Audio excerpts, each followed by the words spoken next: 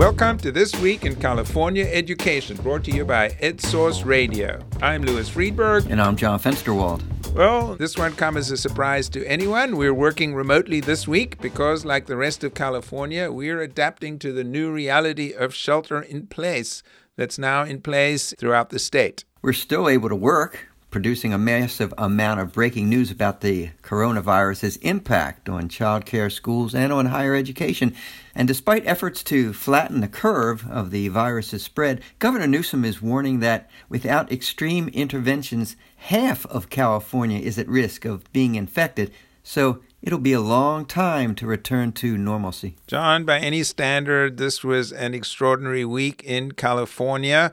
By the end of the week, all but a handful of small rural districts in the state's nearly 1,000 school districts had closed, and all of the state's public colleges and universities had ended most in-person classes and were planning to switch to distance learning. Next week, we'll take a closer look at what's happening on the post-secondary landscape, but this week, we'll look at elementary and secondary education, with 6 million students effectively confined to their houses, not for days or weeks, but potentially for months. You know, it was in an offhand remark at the end of a press conference earlier in the week.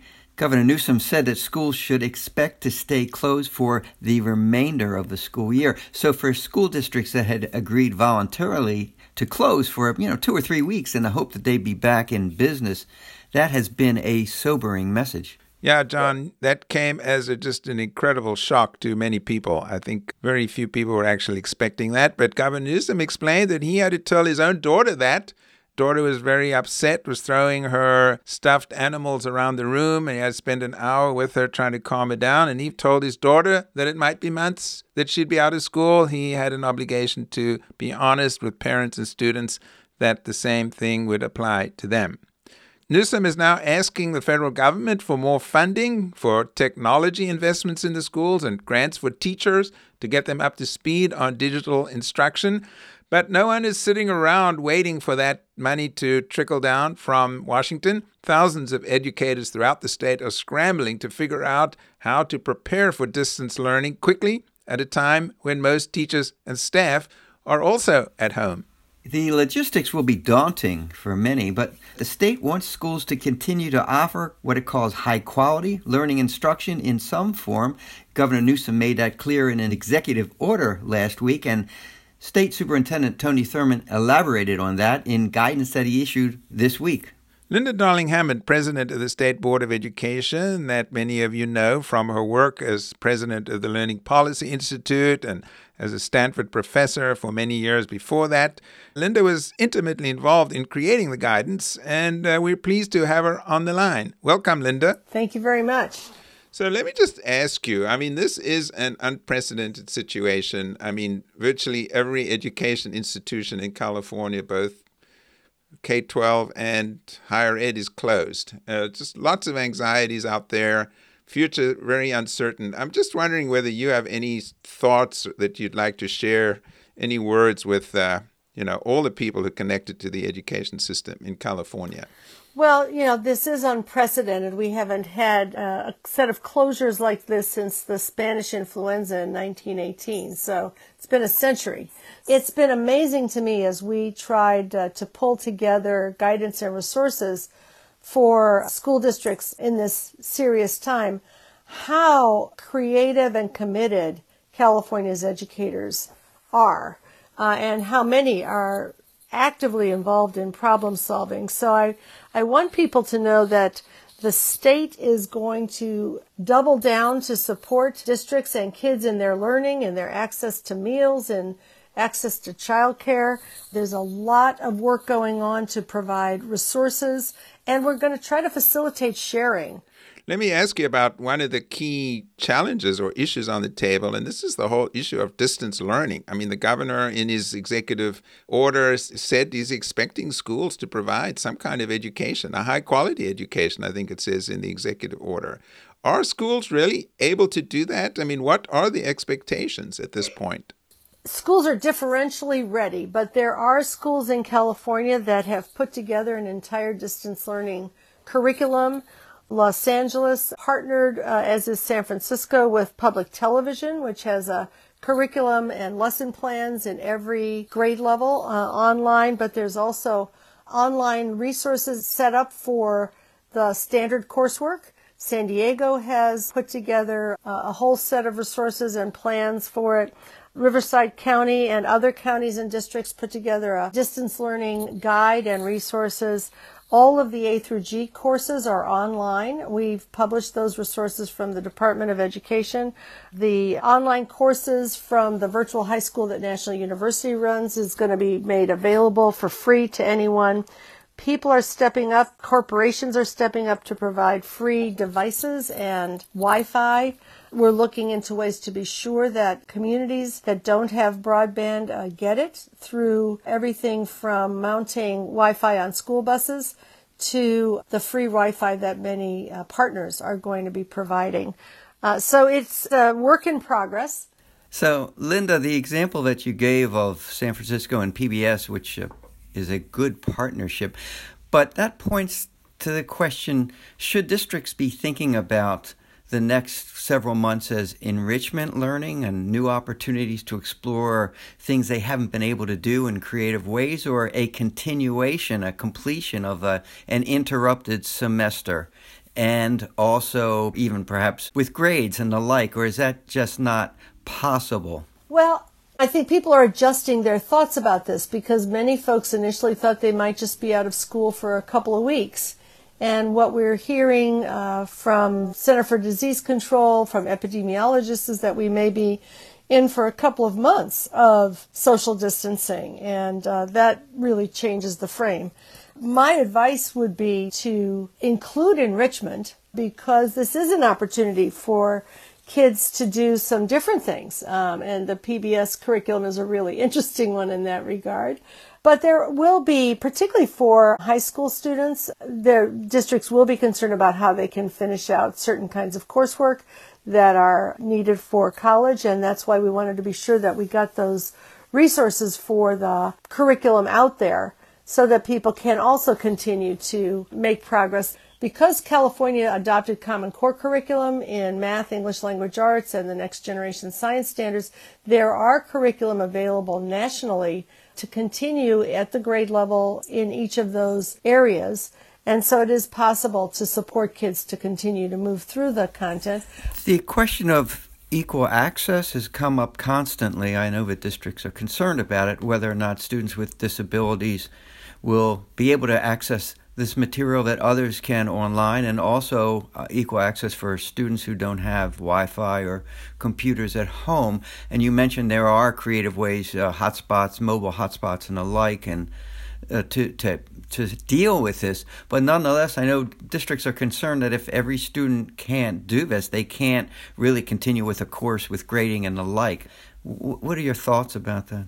The need for students who have a variety of different learning differences is going to obviously vary. Some kids can engage in the content in the same way, using the same vehicles as others.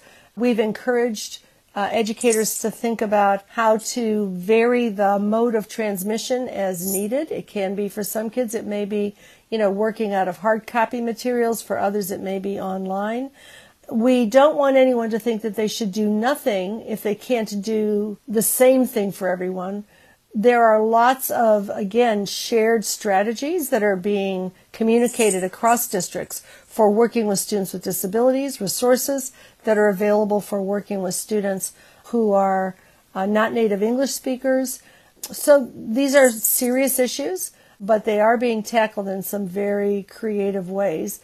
Let me just ask you about what you think this means for the whole reform agenda that California is really in the middle of. You introduced a lot of landmark legislation that you've been a big backer of, the local control funding formula, a whole new accountability system. And now we won't be testing kids this year. I mean, the goal of all of this was to improve education outcomes. Do you have concerns that this is, obviously, it's going to have a major impact on interrupting this whole process? Well, certainly we're going to be interrupted in our process, as will every state in the nation. But the improvement of education, which got planted with the local control funding formula, the new standards, the new accountability strategies, is pretty deeply planted in California, and we will probably find ourselves rethinking some things as a result of the disruptions, but not in any way abandoning the progress that has been made. And I hope the reflection that comes from disruption will cause us to, double down in the most productive ways. We've been talking with Linda Darling-Hammond, President of the State Board of Education. Thank you so much for your work at this really critical time, and stay safe. You too. Of course, it's one thing for the state to issue guidance, but the real heavy lifting is going to happen on the ground in schools and communities across the state. So for a district perspective, we're turning to Long Beach Unified, the state's third or fourth largest district with 71,000 students, and a district recognized for its academic achievement and a can-do approach. We have on the line Deputy Superintendent Jill Baker. She's been with the district 28 years with a variety of jobs, including Chief Academic Officer, a principal, and a teacher. Welcome, and thanks for taking time out of what I know is a busy week, Jill. Thank you so much. Were you surprised at the prospect of a long closure of it, the governor indicated this week?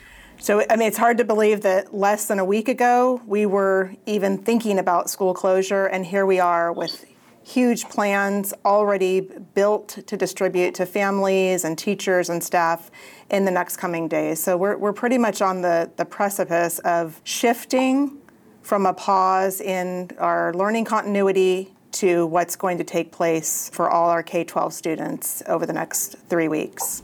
So what will you be doing to educate your students during that time or longer?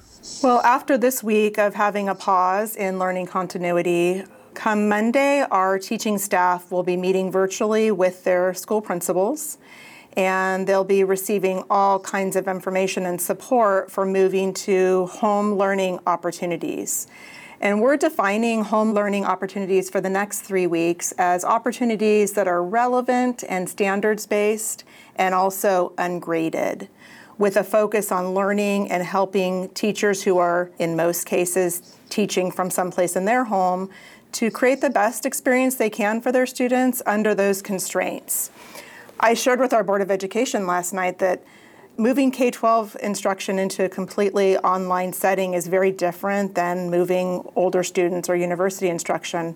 Our classrooms are really at the heart of everything that our teachers do in K-12 and in Long Beach specifically. And so we already have staff that are just doing amazing things with students, but it's not like teaching in a classroom, the way that they can convene and hold discussions and really bring relationship into the setting that they're in. So they're doing their best, but it is going to be very different.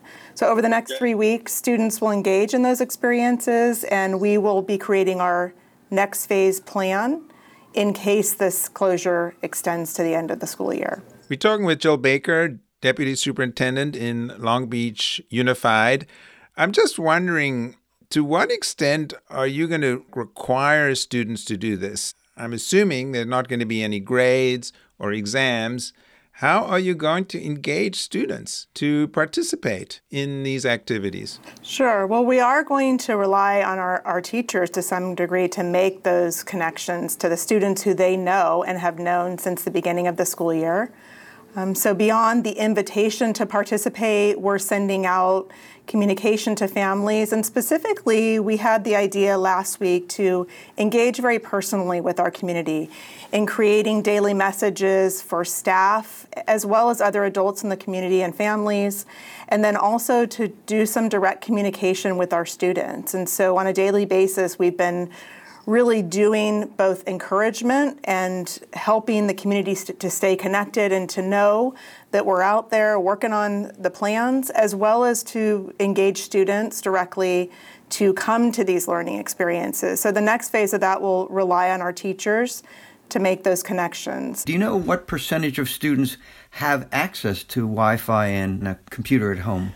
So that information hovers between 87% to 90% have access.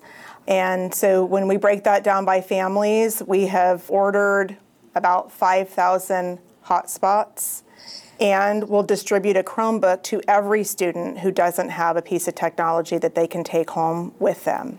That process has begun. I did want to just ask you about one other thing that school districts are expected to do, and that's to provide supervision, childcare for students who really need it. What is your understanding of what you're expected to do, and what will you be able to do in this area? Right, so we actually operate our own Head Start in the Long Beach Unified School District to the tune of about a $25 million a year program. And we operate child development centers along with some fee-based preschool programs and an Educare, infant, toddler, and preschool center that has 191 students or about that attend there. All of them right now are shut down pending further decisions. And we have not opened our schools up to any child care facilities outside of our district until we have further notice. That was something on the state's webinar yesterday that closed with, to some degree, some difficult information to hear after everything that was said before it. But for us, we're holding tight on the regulations and the advisement about keeping families safe, and we don't think that we can keep preschool and child care centers open while we have our K-12 schools closed. Because the message you got on that guidance was that you were expected to keep, I guess they talked about pop-up child care centers and so on. Right. So we're fortunate in Long Beach that in the community there are a number of agencies that have decided to stay open. Some of them have taken first responders' children. And so it has not come to a point where we have reopened classrooms or centers for anything for childcare. Well, thank you so much. Jill Baker, Deputy Superintendent from Long Beach Unified. Thank you all. Stay in touch. Well, John, Jill Baker's comments just kind of underscored the magnitude of the task facing schools and lots of unknowns in the months ahead. And John, I'm just assuming that by the time this podcast airs, a lot will have happened that we haven't referred to in the last few minutes. So for the latest updates, go to our website at edsource.org. In coming podcasts, we'll be exploring the impact of the coronavirus on parents, teachers, and students, and we'll see how students are adapting to the new forms of learning that they'll be receiving. We'd also like to hear from you on what you think we should be reporting on. Yeah, just go to our website and you'll find John's contact information, my contact information, and really, we have a massive task to report on what's happening in the entire state, so I really encourage you to let us know what's on your mind and what you see happening either positively or negatively. And that wraps it up for this week's podcast. Thanks to our sponsors, the S.D. Bechtel Jr. Foundation and the Bill and Melinda Gates Foundation. Our producer is Kobe MacDonald. Our music is from Nate Schwartz Jazz Orchestra and EdSource's own Justin Allen. Please subscribe wherever you listen to your podcasts, and please be well. I'm Louis Friedberg. And I'm John Fensterwald. Thanks for listening. We'll be back next week.